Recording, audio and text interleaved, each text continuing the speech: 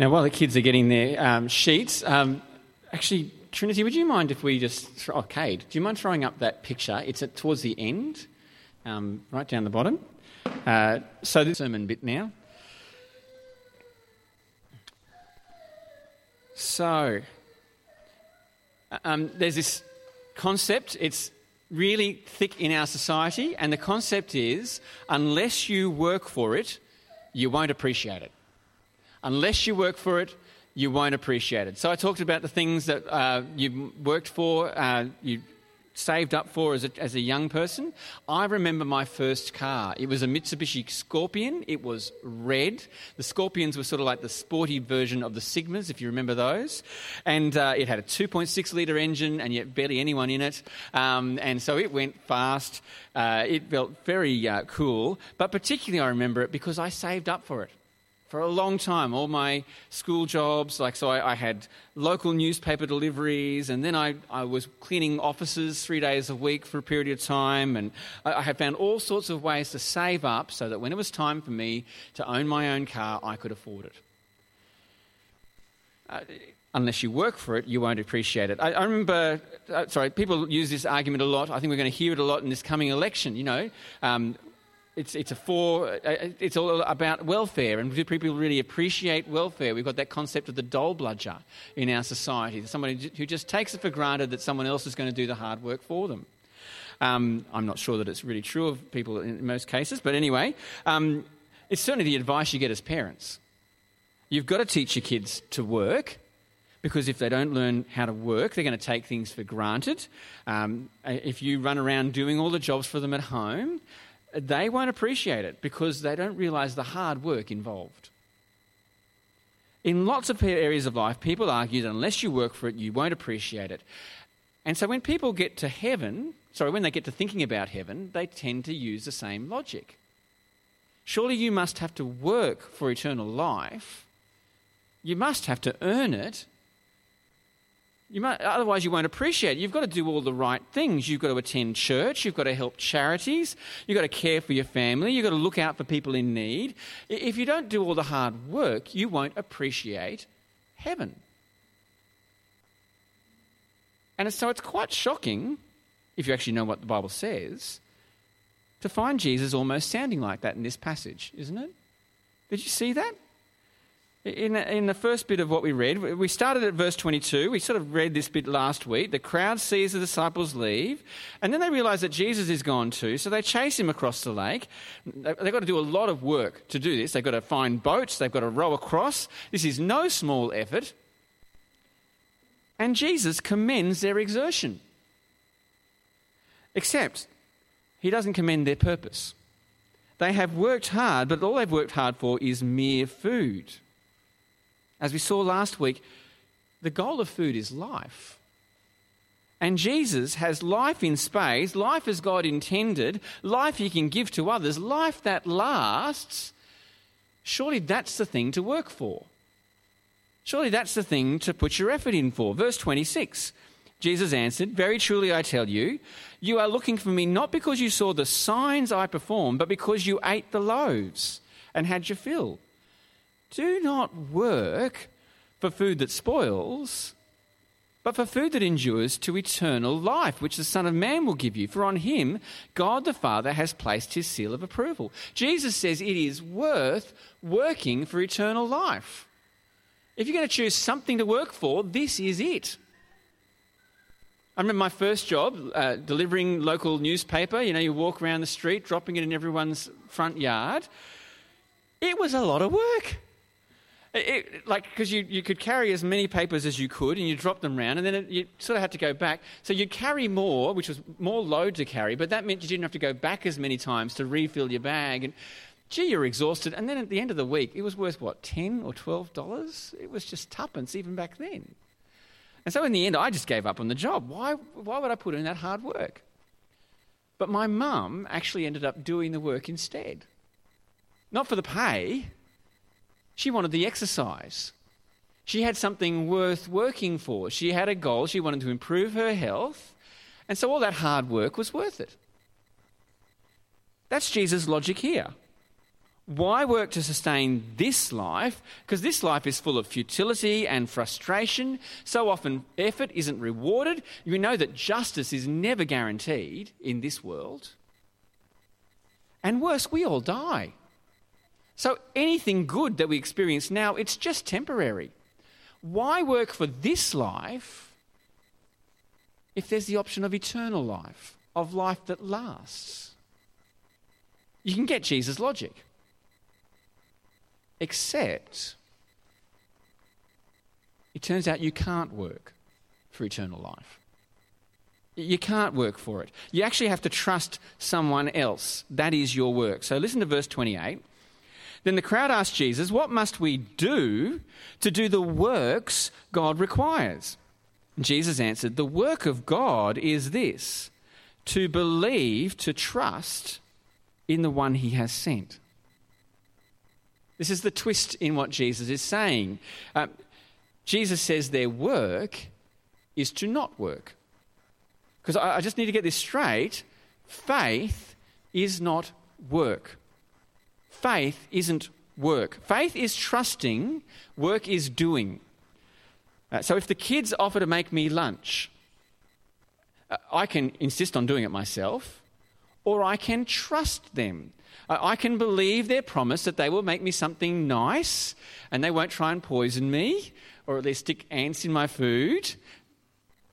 But I have to trust them. Otherwise, if I start to make the lunch, that's not faith, that's work. And there's a big difference between faith and work, because with work, the amount of work changes the outcome, doesn't it? The longer I work, the harder I work, it actually changes how much success or how much product I produce or something. But faith isn't work. The quality of my faith doesn't change the outcome. I can have really weak faith, I can have really strong faith. It doesn't decide what's going to happen in the end. So let me give you the example. You think of two people riding an aeroplane. They have different levels of faith. So the first person, they have unquestioning faith. They don't doubt that the plane will get them there. They have complete trust in the pilot. They get on board, they're relaxed. They're so relaxed they fall asleep before the flight even takes off. They have confident faith. But the other person struggles to trust. To them, the plane is just this thin sheet of metal standing between them and total death and just falling. They know the rules of physics. They know that what goes up must come down. They know the statistics. They know exactly how many 787 Dreamliners have crashed in recent years. They enter that plane full of fear. They have a weak faith. It is just enough to get them on board. But here's the thing. They both get to the destination. The person who's confident, the person who is just there, they both make it because it doesn't depend on their faith. The faith isn't what carries them through the air. It's the plane.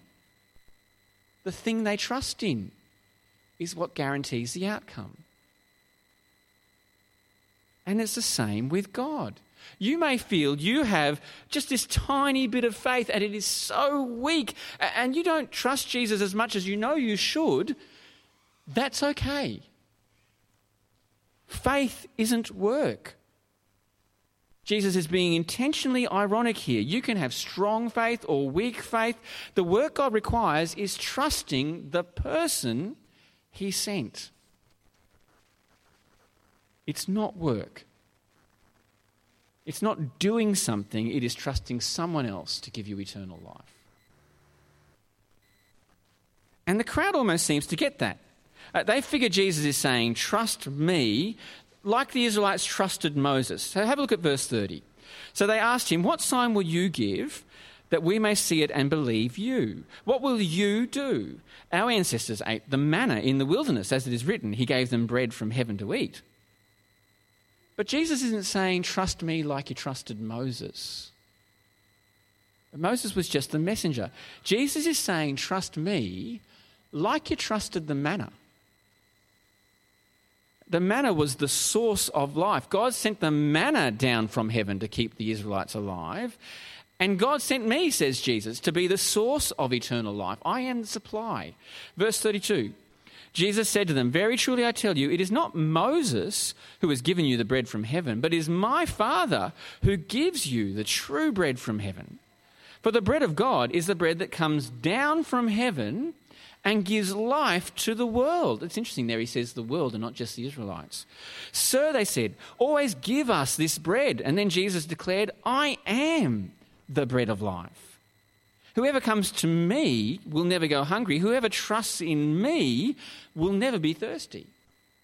Jesus is the source of eternal life. When these people say, "always give us," it's like they're thinking of Jesus like a shop. You know, you go down to the shop, you fill up on eternal life, and then you have to go back, and another day you'll go down and pick up a few more supplies. Every time Jesus doles out just this bit more. But that's not the picture. No, Jesus satisfies hunger once and for all.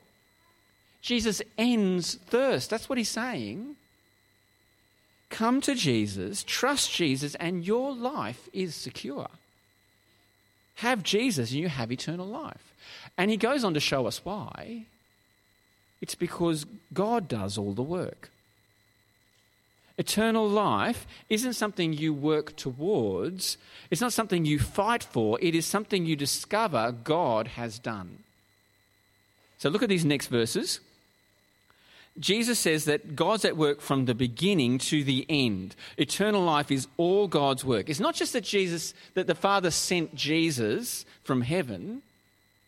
God the Father actually gives us to Jesus. Did you see that? People come to Jesus because God gives them to Jesus. And if people don't come to Jesus, it's because God hasn't brought them to Jesus, at least not yet. And the people God brings, he protects. The moment a person trusts Jesus, Jesus guards them.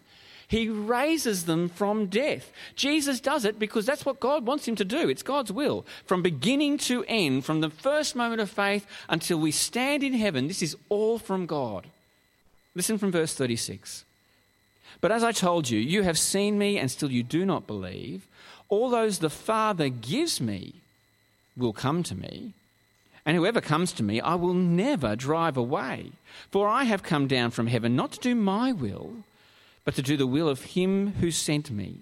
And this is the will of him who sent me, that I shall lose none of all those he has given me, but raise them up at the last day.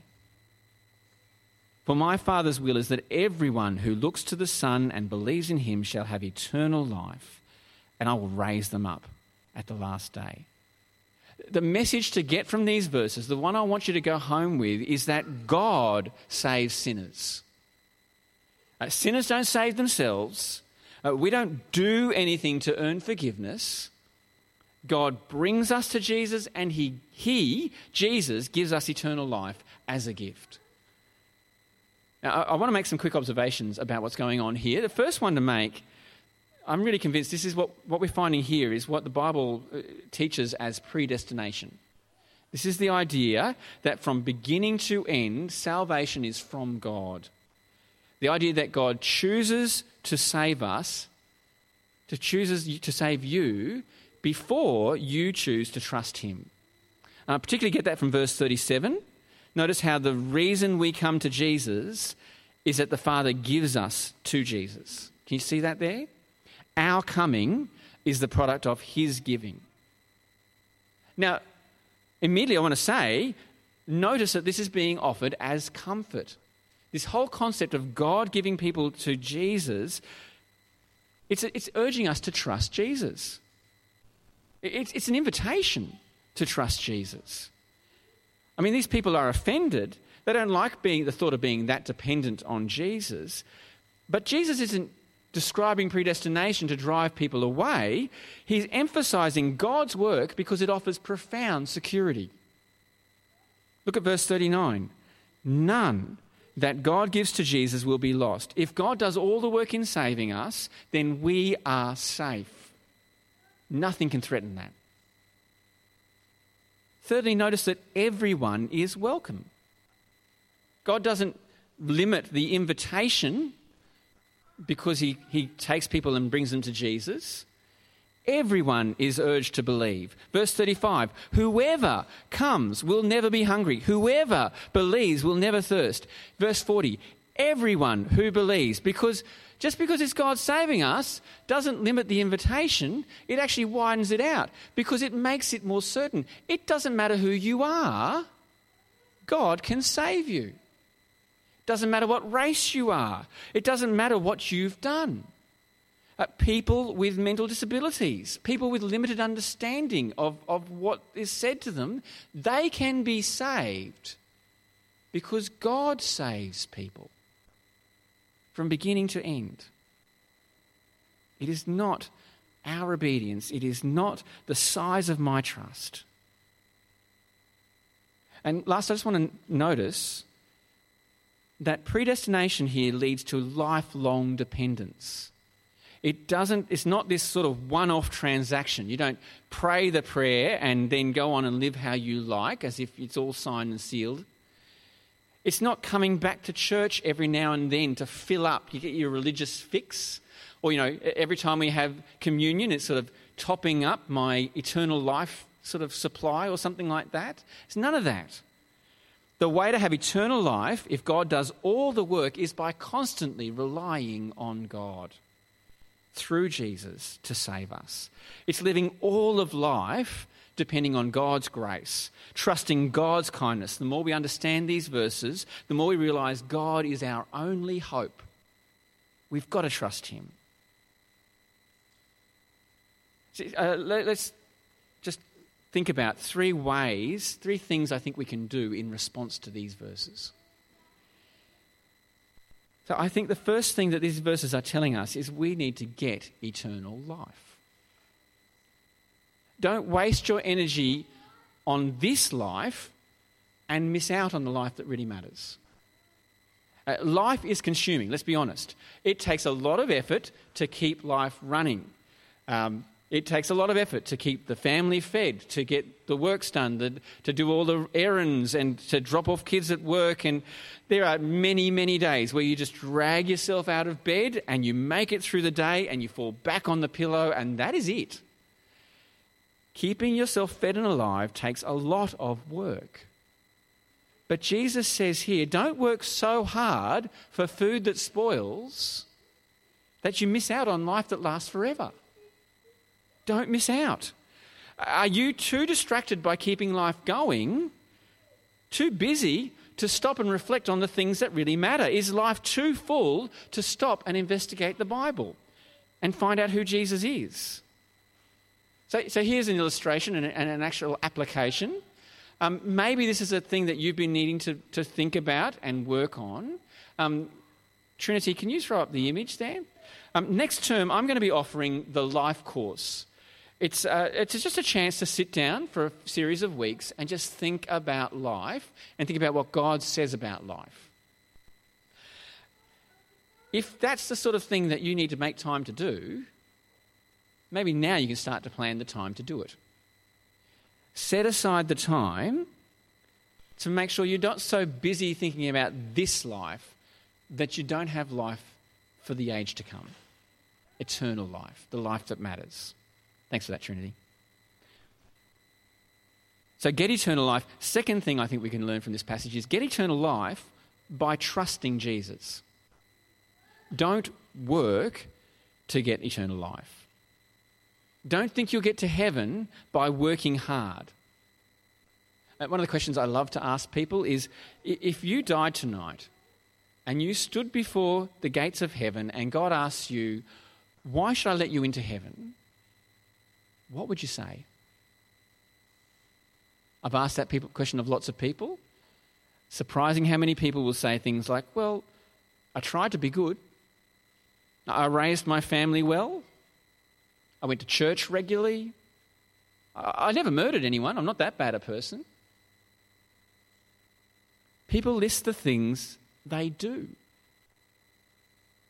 But the work that God requires is believing Jesus, trusting Jesus. Jesus is how you get eternal life. Jesus lived a perfect life. He died on a cross in your place to take your punishment. You don't deserve eternal life. God gives it as a free gift. And so the way to receive eternal life is to trust Jesus to give it to you. Don't try and work for it. Trust Jesus to keep you safe. And that's the third thing I think we can do in response to this. Get eternal life. Get eternal life by trusting Jesus and enjoy being safe. Enjoy depending on God. See, if you trust Jesus, it's because God gave you to Jesus. And God wants Jesus to keep you safe. He will keep you safe. You are guaranteed eternal life not because you're a good person, but because Jesus died to save you and he will raise you to life on the last day. He's risen from the dead to make that certain. See, eternal life comes from relationship with Jesus, not obedience. Let me finish with a story. So Timothy Jones is an author and he wrote a book called Proof, and in it he tells a story about his family. Apparently his family had a few adopted kids, and one daughter, this was her second adoption. She'd been in another family, and apparently in that family, the family would regularly go to Disneyland, and the biological kids would go along, but the adopted kids wouldn't. So now, Tim's there, his family's making plans to go to Disneyland, and suddenly this adopted daughter is just playing up something severe. The closer the trip came, she behaved worse and worse. She started stealing food she could have asked for. She started lying, even though telling the truth would have been so much easier for her. She created arguments with her siblings. A couple of days out, she says to Tim, "I know what you're going to do. You're not going to take me to Disneyland, are you?" Tim says to her, "Look, the thought never crossed my mind."